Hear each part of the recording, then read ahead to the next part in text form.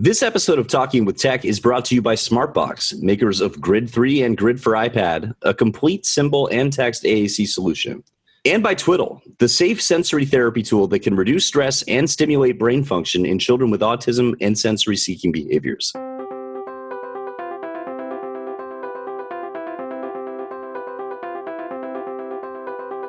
Well, welcome back once again to Talking with Tech. This is Lucas Duber, joined as always by Mr. Chris Begay. How are you, sir? I'm great. Happy to be here. And Rachel Madel, how are you? I'm good. I'm actually in Hawaii right now. So what? Just trying to make you guys a little bit jealous. I'm doing a talk tonight for the Autism Society of Hawaii. So fantastic. What's your talk about? AAC and autism. I was hoping that would be your answer. That's fantastic. Well, we're joined also today by Dr. Eric Sanders. How are you? I'm doing great, Lucas. Good to be on with y'all. Dr. Sanders, could you tell us a little bit about your background and your work in this space too? Yeah, I'll tell you about how I got to this place. I was a clinician for 6 years in Miami-Dade County public schools. And for the past, the last 3 or so years, I was an AAC specialist. And as I was working as an AAC specialist, I began to think a lot about the kids on my caseload and the fact that a lot of my kids were struggling in terms of reading and writing and communication in general. And so as I started coming up with these questions, I decided to go back to graduate school to pursue my PhD. And I ended up working at the Center for Literacy and Disability Studies at the University of North Carolina. And at the University of North Carolina, at the center, I learned a ton about the relationship between language and literacy, in particular for kids with significant disabilities. And so over the last couple years, I've been at Pacific University in Oregon. I'm moving to Moravian College in Pennsylvania, and I've been doing some research on both language and literacy for kids who use AAC. What is different about, I guess, the experience of an AAC user that makes their literacy skills, differently impacted early on? Yeah, there's a robust research literature about that very topic, right? And so what we know is that the experiences that young children who use AAC have in terms of those early emergent literacy skills are often different than those children who are typically developing. So for example, there was some research done in the 90s that showed that a lot of times AAC devices weren't present when early shared reading experiences were happening between a parent and a child who used AAC. If you just think about the complex needs of a child who uses AAC, it is possible that they're not exposed as much to those early experiences that we know are so important to foster later conventional literacy. It also could be that the words that are programmed into a device don't allow for things like commenting if they do have a device present. Just talking about using that context to do things like modeling, to expand on language, all of those things that usually happen during those early emergent literacy experiences with kids who can speak. A lot of times we don't see those in shared reading experiences with kids who use AAC. Additionally, if we think about writing, kids who use AAC might not have the same experience in terms of emergent writing as well. And we know that all of that together is really, really important to help lay that foundation for both language and literacy, and especially for the development of conventional literacy later on, when we begin to read and write more conventionally. So am I hearing you correctly to say one big takeaway is just have the device present? That's a big takeaway. That is a huge takeaway. But, imagine like with shared reading, for example, sitting down to read a book. You've got the actual book. You might have to worry about the adapting of the book, especially if a child has a physical impairment as well. So even having that extra thing there can be complicating, it can be a little bit complicated. But yes, certainly, what we know about emergent literacy and especially shared reading, which is a way that we get at a lot of those emergent literacy skills, is that context is so important for the development of both those early literacy skills, things like concepts about print, things like even early phonological and phonemic awareness experiences, as well as the development of language, right? And so we think about language for AAC users. I mean, that context could be so valuable for things like beginning to put symbols together, for example. And it seems to me like it would be very natural for a parent to know how to like read a book with a child. Mm-hmm. But it's very awkward to say, how do I read a book with a child and incorporate this extra That's right. thing, this device, right? I think something else that you kind of mentioned too is the adapting of a book, right? It's not just open a book and start reading it. There's some other considerations that we have to take into account. And I think that piece is what parents and teachers sometimes feel overwhelmed by. They know how to just open a book and read it to kids, but when we start, saying, oh, but model on the device, then it's like the overwhelm sets in. And we know as speech language pathologists who specialize in this that we can just break it down in a really easy way. But I think it's important to teach and show not only clinicians, but teachers and parents how to do something like that. Yeah, without a doubt. So there's the instructional part that we know is super important. So things like making sure that we're modeling and providing that input when we're engaging in those early emergent literacy experiences. But then we actually have the physical part too, that we know for so many of the individuals who we serve, we have to really consider. So things like giving kids some agency over the book. So things like turning the page, for example. I mean, there's all sorts of things that we can do now in terms of using technology to be able to read books and maybe provide maybe we're using some sort of switch, for example, to turn a page or something of that sort. Those are all things we have to consider. In writing too, early emergent writing experiences also, we got to make sure that kids have access to the alphabet, for example, and have a way to experiment and to express themselves through writing in much the same way that a typically developing 3 or 4-year-old has. We know those early experiences, all of those experiences, the language and literacy experiences are so important for ultimately developing those conventional literacy skills. Yep. As I always encourage folks to make sure the keyboard is available on a device, even if the child is not an active, they're not communicating by keyboard, because they have a chance to babble with it and to play with it and to hit those keys and hear the sounds that result and, get that sort of, phonological knowledge as well. Absolutely. And Lucas, also important with that is as an adult or the more knowledgeable other in this case, making sure that we do the things like talking about what it is that the child or the individual generates through using that keyboard, right? These are the things that we do with kids who are typically developing. If you notice, if you've ever hung out with a 3-year-old who's beginning to experiment, and you get this thing, it's these different scribbles, right? But you're talking about what those scribbles are. And so we want to make sure that we do the very same thing with children who have complex communication needs. And sometimes those children will have a very fun story about what it is exactly that they wrote. And it's indecipherable to me, but apparently it's about a dog and a shoe in outer space. That's right. And that is such an important experience for kids to develop those skills. And I think that it's a really important thing to remember too. When kids are writing and making up words, we're naturally reacting to that. But I think sometimes AAC users, we just assume that it's, a mistake. That's right. And we don't, not only do we not facilitate it and, keep it going, but we shut it down a lot of times. Because that's right. We think, oh, that wasn't on purpose. So it's like something I'm always trying to impress upon the people that I'm working with. It's so important to just teach as natural linguistic environments come up, the same we would for, a preschooler. That's right. And so attributing meaning is one of those core principles that we know during those experiences, we want to make sure that we do, right? And so even if something appears random, we're going to attribute meaning to that and build upon what it is that the child does. That's definitely best practice in those early experiences.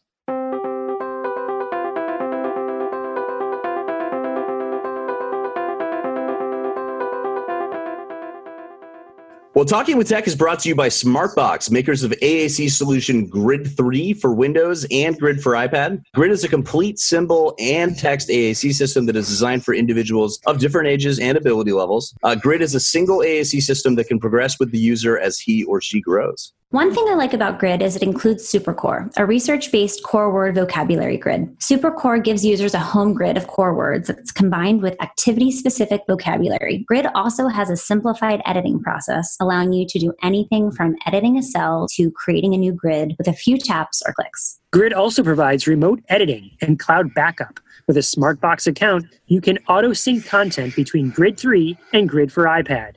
This allows anyone with a Windows computer and a free trial of Grid 3 to edit grid sets from anywhere, and the changes appear instantly in Grid for iPad. Your content is stored in the cloud and backed up, so you won't lose content if you lose your device. So right now, you can try Grid for free. Visit ThinkSmartBox.com for a free 30 or 60-day trial for either Grid 3 or Grid for iPad. This will allow you to evaluate the features of Grid, including simplified editing, remote syncing, let you decide if Grid is the right solution for you or your client. Again, visit ThinkSmartBox.com for that free trial. We hope you do.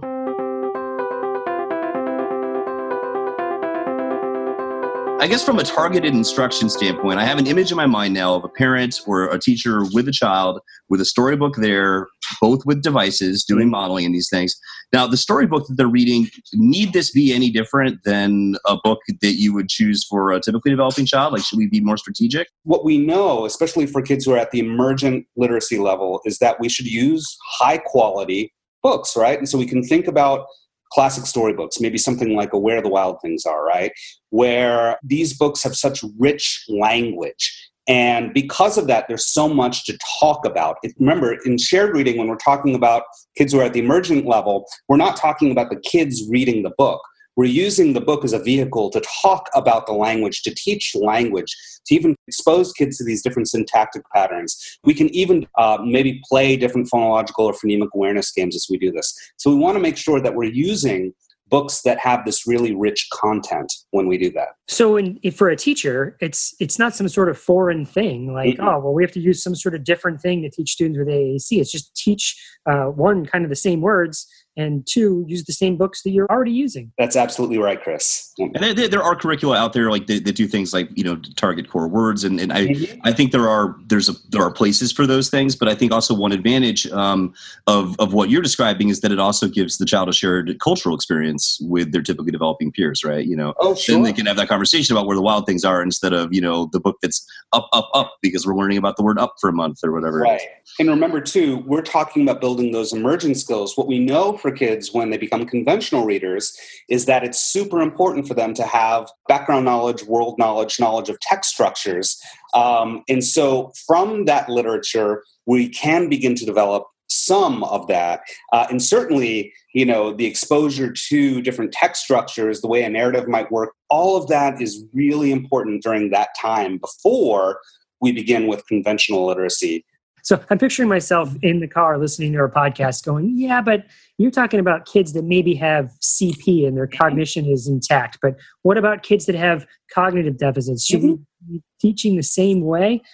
I know my opinion. So that's my belief is yes. And you have to work on language. With emergent literacy, we're talking about a combination of language and literacy, those early skills. With conventional literacy, one of the things that we might talk about later is the importance of making sure that we use a comprehensive program so that we're not just working on one aspect like word identification without thinking about the importance of working on language as well. And so, there's no, if you're talking about working with kids who have, a significant cognitive disability as well, what we're going to want to do is we still want to expose them to this really rich language and these experiences with books that we know are so key and so critical. So the answer to your question, in my opinion, Chris, is yes. Was that mine yours? Too. Okay. That's exactly mine too, right? Because how do you know that they won't get there, right? Mm-hmm. Well, and this goes back to the presumption of competence thing, right? I saw a wonderful quote, which I had never heard this before, from Dana Nieder, which was presumption of competence means knowing that complicated bodies can hold clever minds. I mean, what's a wonderful way to put it. The other thing that I've learned sort of the hard way over time, and I think this is true of typically developing children too, but the need for repetition, I guess. Mm-hmm. Right? So one of the first classrooms I ever worked in that was, sort of a quote unquote self-contained thing with many users, they would have a monthly book, right? And so pretty much every day that book or sub-themes would be hit. And at the time, it was boring me out of my mind as a clinician. Right. Like, I did not want to go and do this again. It's Thursday. It's been 4 days in a row. But oh my gosh, is it necessary? Well, Lucas, let me speak to that for a moment, Sure. Because repetition is important, but it's also just as important. There's a statement that I learned from my doctoral advisor, Karen Erickson, that I think is so important. So it's not just repetition, it's repetition with variety, right? And so if you're getting bored, good, thank you. The kids are getting bored. And so what you want to make sure, now you can read a storybook and talk about it in all kinds of different ways. You can do this when we're talking about school-age kids too, working on conventional literacy. What you want to make sure that you do, for example, if you're working on reading comprehension with older kids, you set a purpose for the reading, right? And you can use the same book, but have multiple purposes for reading that book. And so in that way, you do have the repetition of the content, you have the repetition of the text structure, but you're reading for a different purpose. And that repetition is important because once we build that knowledge about what might be happening in the book, then we can work on all kinds of different things too. But we want to make sure that it's not boring, that we're not doing the same thing over and over and over again. Does that mean like on Monday, you read the book, and when you're reading it with a student, you are looking at all the pictures that are big. That's one's big, and that one's small, and that one's big, and that one's small. And then on Tuesday, we're going to look at all the words that are verbs. Let's highlight all the verbs in this passage. Is that sort of the variation that you're talking about? Yeah, it is, Chris. And that's, I also want to make clear that what we're talking about here is different than shared reading, right? Because shared reading is more of that interaction that's going on back and forth between a more knowledgeable other and the child. And it's a little bit more, shared reading can be a little bit more freeform because you're just sort of following the child's lead. Maybe you're asking questions, making comments, and sort of building on what the child does.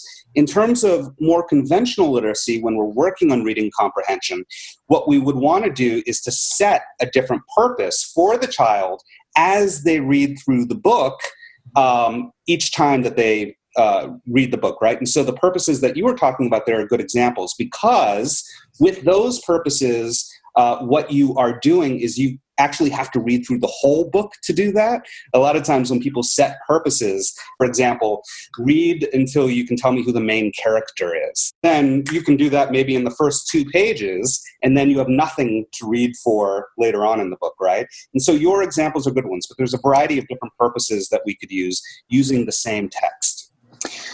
Eric, I wanted to kind of shift back. You've been talking a lot about conventional literacy, which I'm really interested in. I've actually never heard that term before, so I'm excited.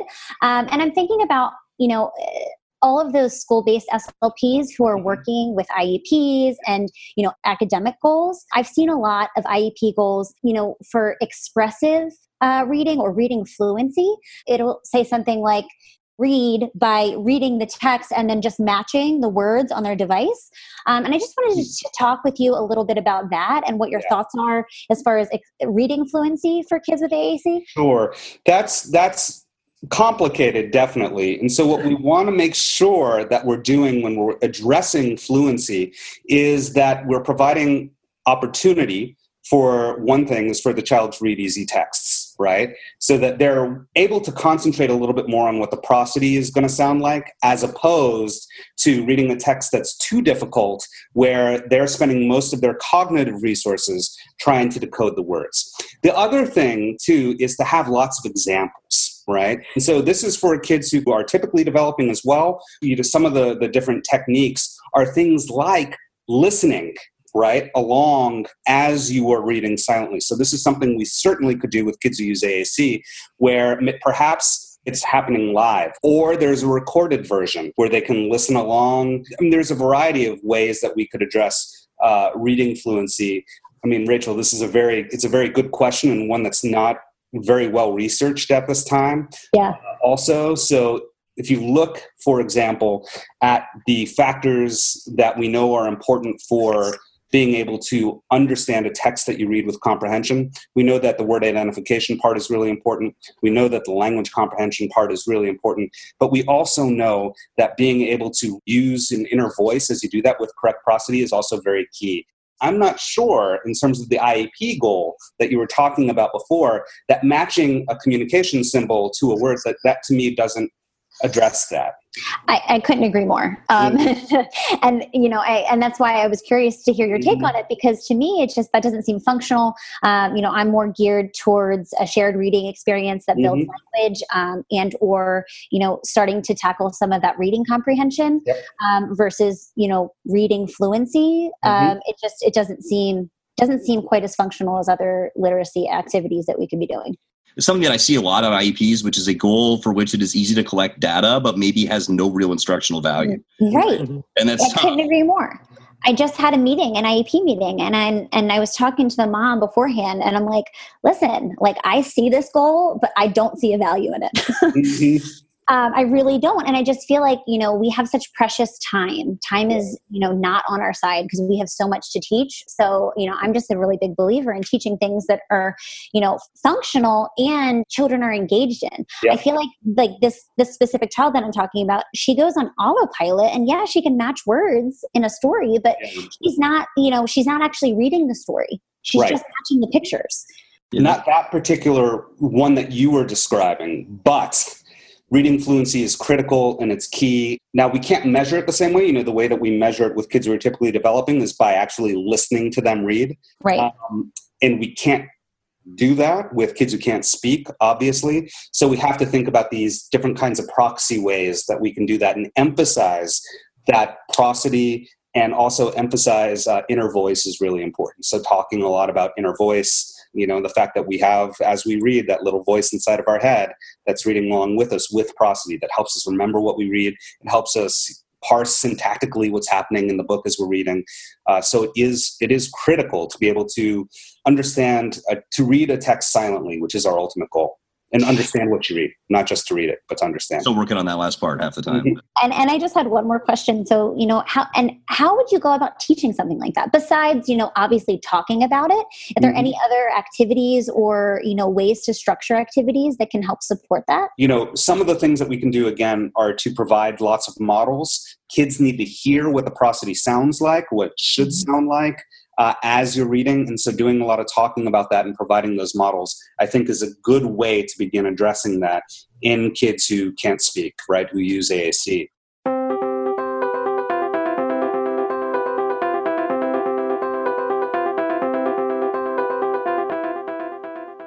Lucas, I hear we have a new sponsor this week. I'm a big fan of toys. I'm a big fan of sensory tools. And I'm a big fan of really creative ideas. So I was at a conference a little while ago and I ran into this company called Twiddle, Twiddle. And they make these soft therapeutic aids that assist caregivers, people who specialize in autism or ADHD, developmental disabilities, even memory care and arthritis. They almost look like a hand muff that you put your hands into. They have them in the shape of dogs, the shape of cats. That's so fuzzy and adorable. There's one called the Nathan that has a whole bunch of its own fidgets on it, like a chewy, like a crinkly bag. They're warm. Each one of them has like a stress ball at the center of it that you can squeeze. There's a storage bag with a zipper. These things are really neat. I love sensory items, especially for kids with autism. They're a game changer. They sound awesome. They sound like something I want to play with. Yeah, in fact, it's really comfortable. They're really durable and they're machine washable, which is huge. I can't tell you how many times, especially in my clinic, I've had to just throw away stuff. I highly recommend it, and I can't think of a kid that wouldn't enjoy playing with one of these. So check it out, twiddle.speechscience.org.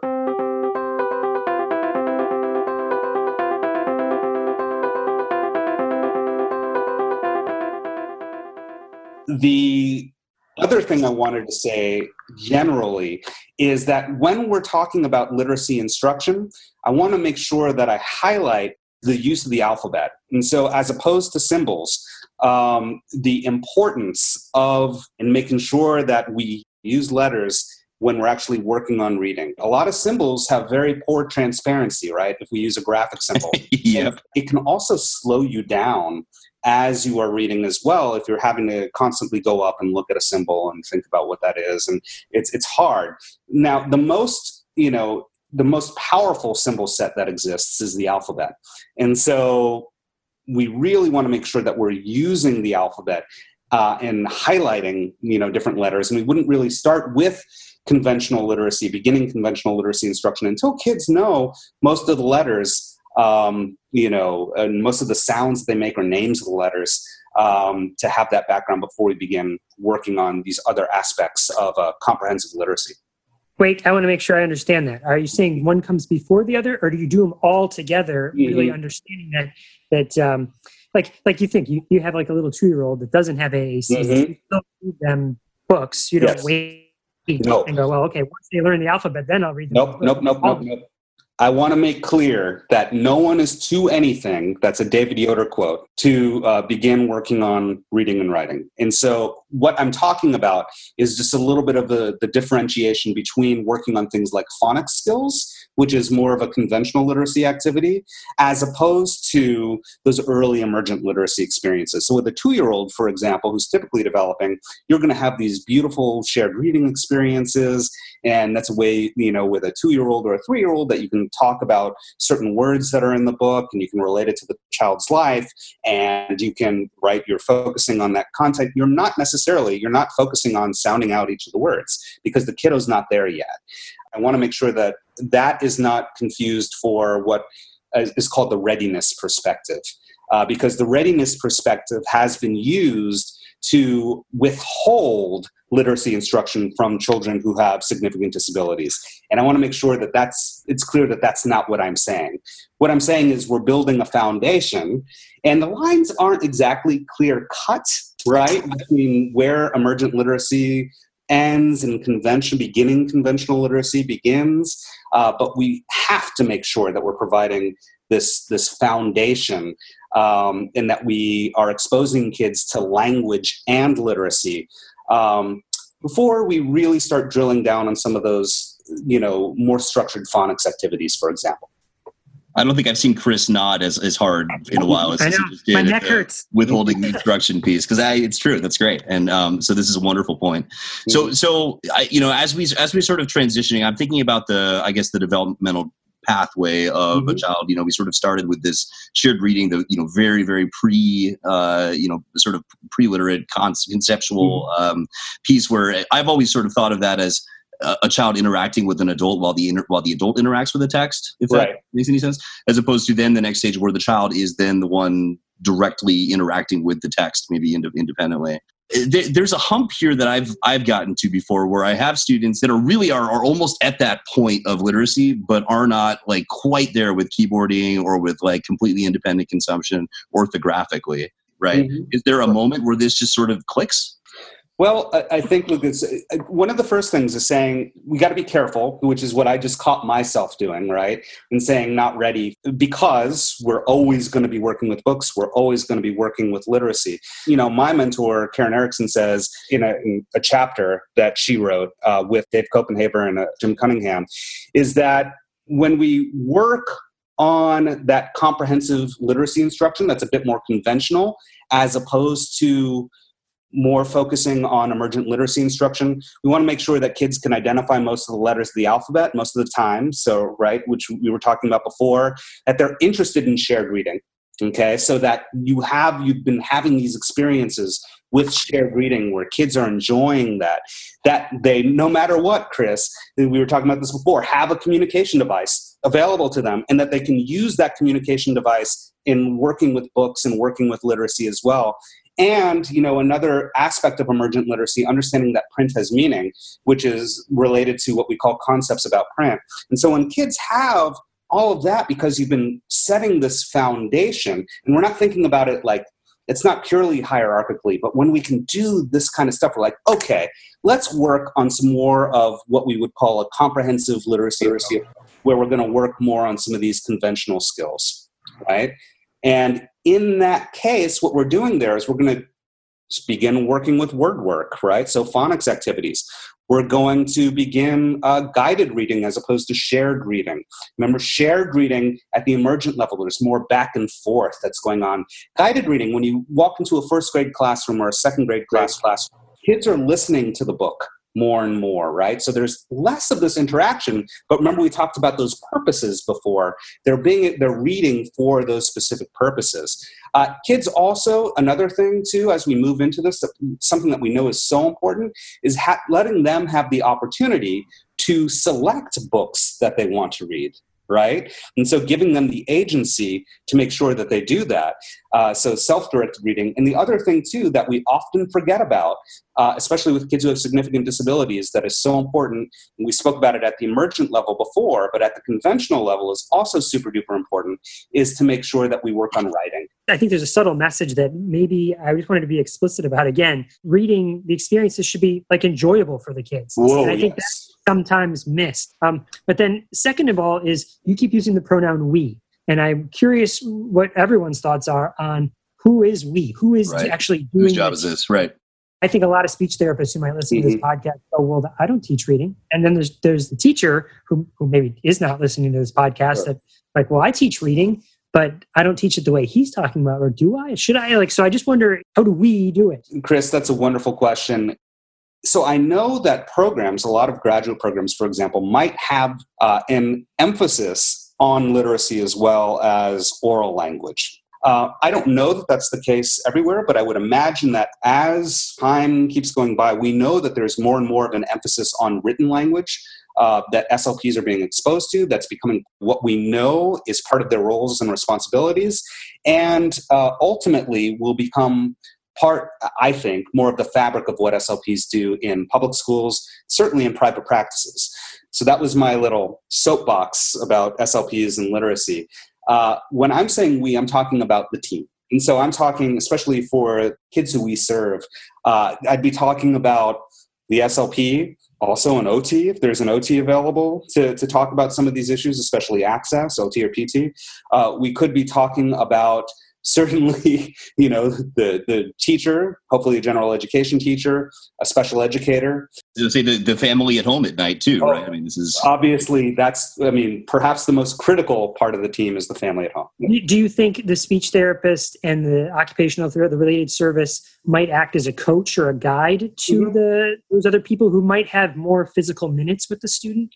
One of the things, even in terms of, if you think about IEP goals, for example, right? What I think you would want to do with an IEP goal is have a goal that can be judged and worked on by many members of the team, not just the SLP, right? And so, for example, if you're thinking about data collection, it could be that instead of thinking about things in terms of percentages, you look at frequency. And so, like opportunity to be able to use a certain communicative function with an AAC device or something of that sort. And so part of that, I think, like if we think about things that way, what it does is it makes sure that everybody is on the same page in terms of what's going to be targeted. And then also that everyone has some sort of responsibility for that when working with the kiddo. In terms of the coaching, one of the things is that what we know about all kids in general, and especially kids who use AAC, is that it's never a one-size-fits-all deal, right? And so that's the way it is in literacy intervention, literacy assessment as well. And so we want to make sure that we have different interventions that are pinpointed towards different areas that our client, needs to work on. When I say that, even if they have a strength, for example, in word study, we're still going to work on word study, right? Because that's an important part of a comprehensive literacy approach. But it could be that if the child is struggling with different aspects of language comprehension, perhaps there's someone on the team that, you've worked that person to work on different kinds of activities that target this. And then maybe that person can work with other people in the classroom who also have that specific need as well.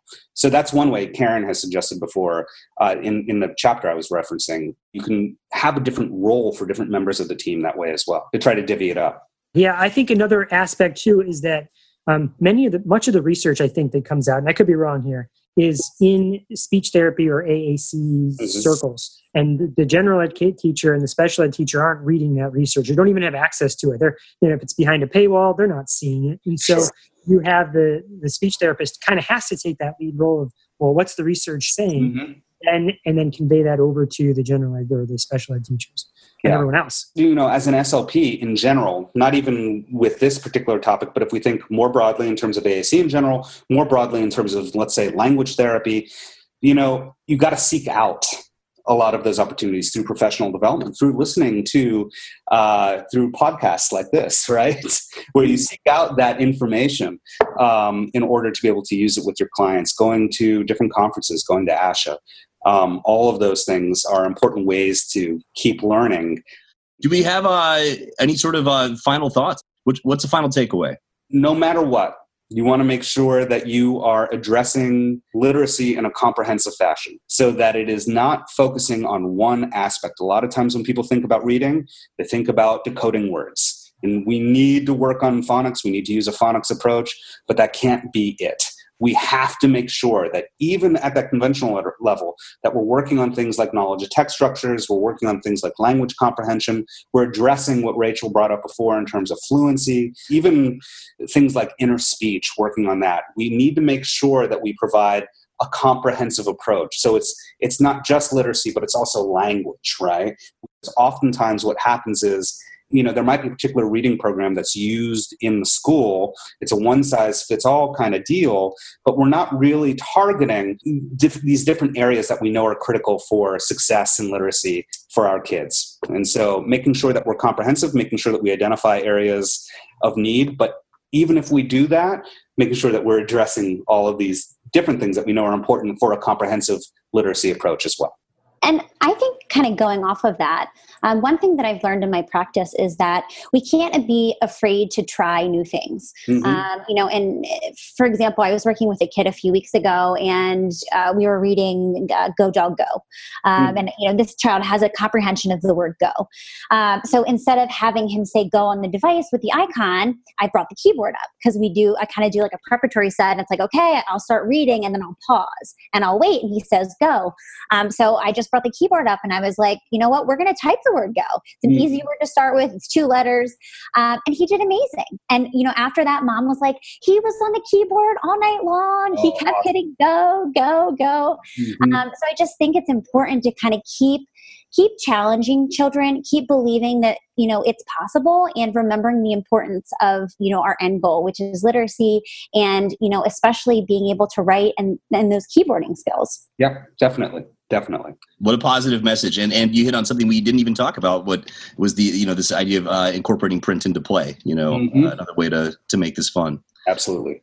Well, we would love to hear your questions. Listeners, please feel free to drop us a line. You can always visit tech.speechscience.org for all of the show notes and links, as well as more on Dr. Sanders, who was kind enough to join us today.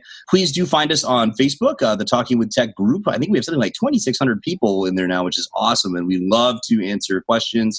You can send us a message, but we also love it if they're posted publicly in the group so that everyone else can see the answers as well and maybe chime in. And then please, if you haven't already, do visit iTunes, give us a review, subscribe if you haven't. What that does is it helps people to find us, which is really the whole point.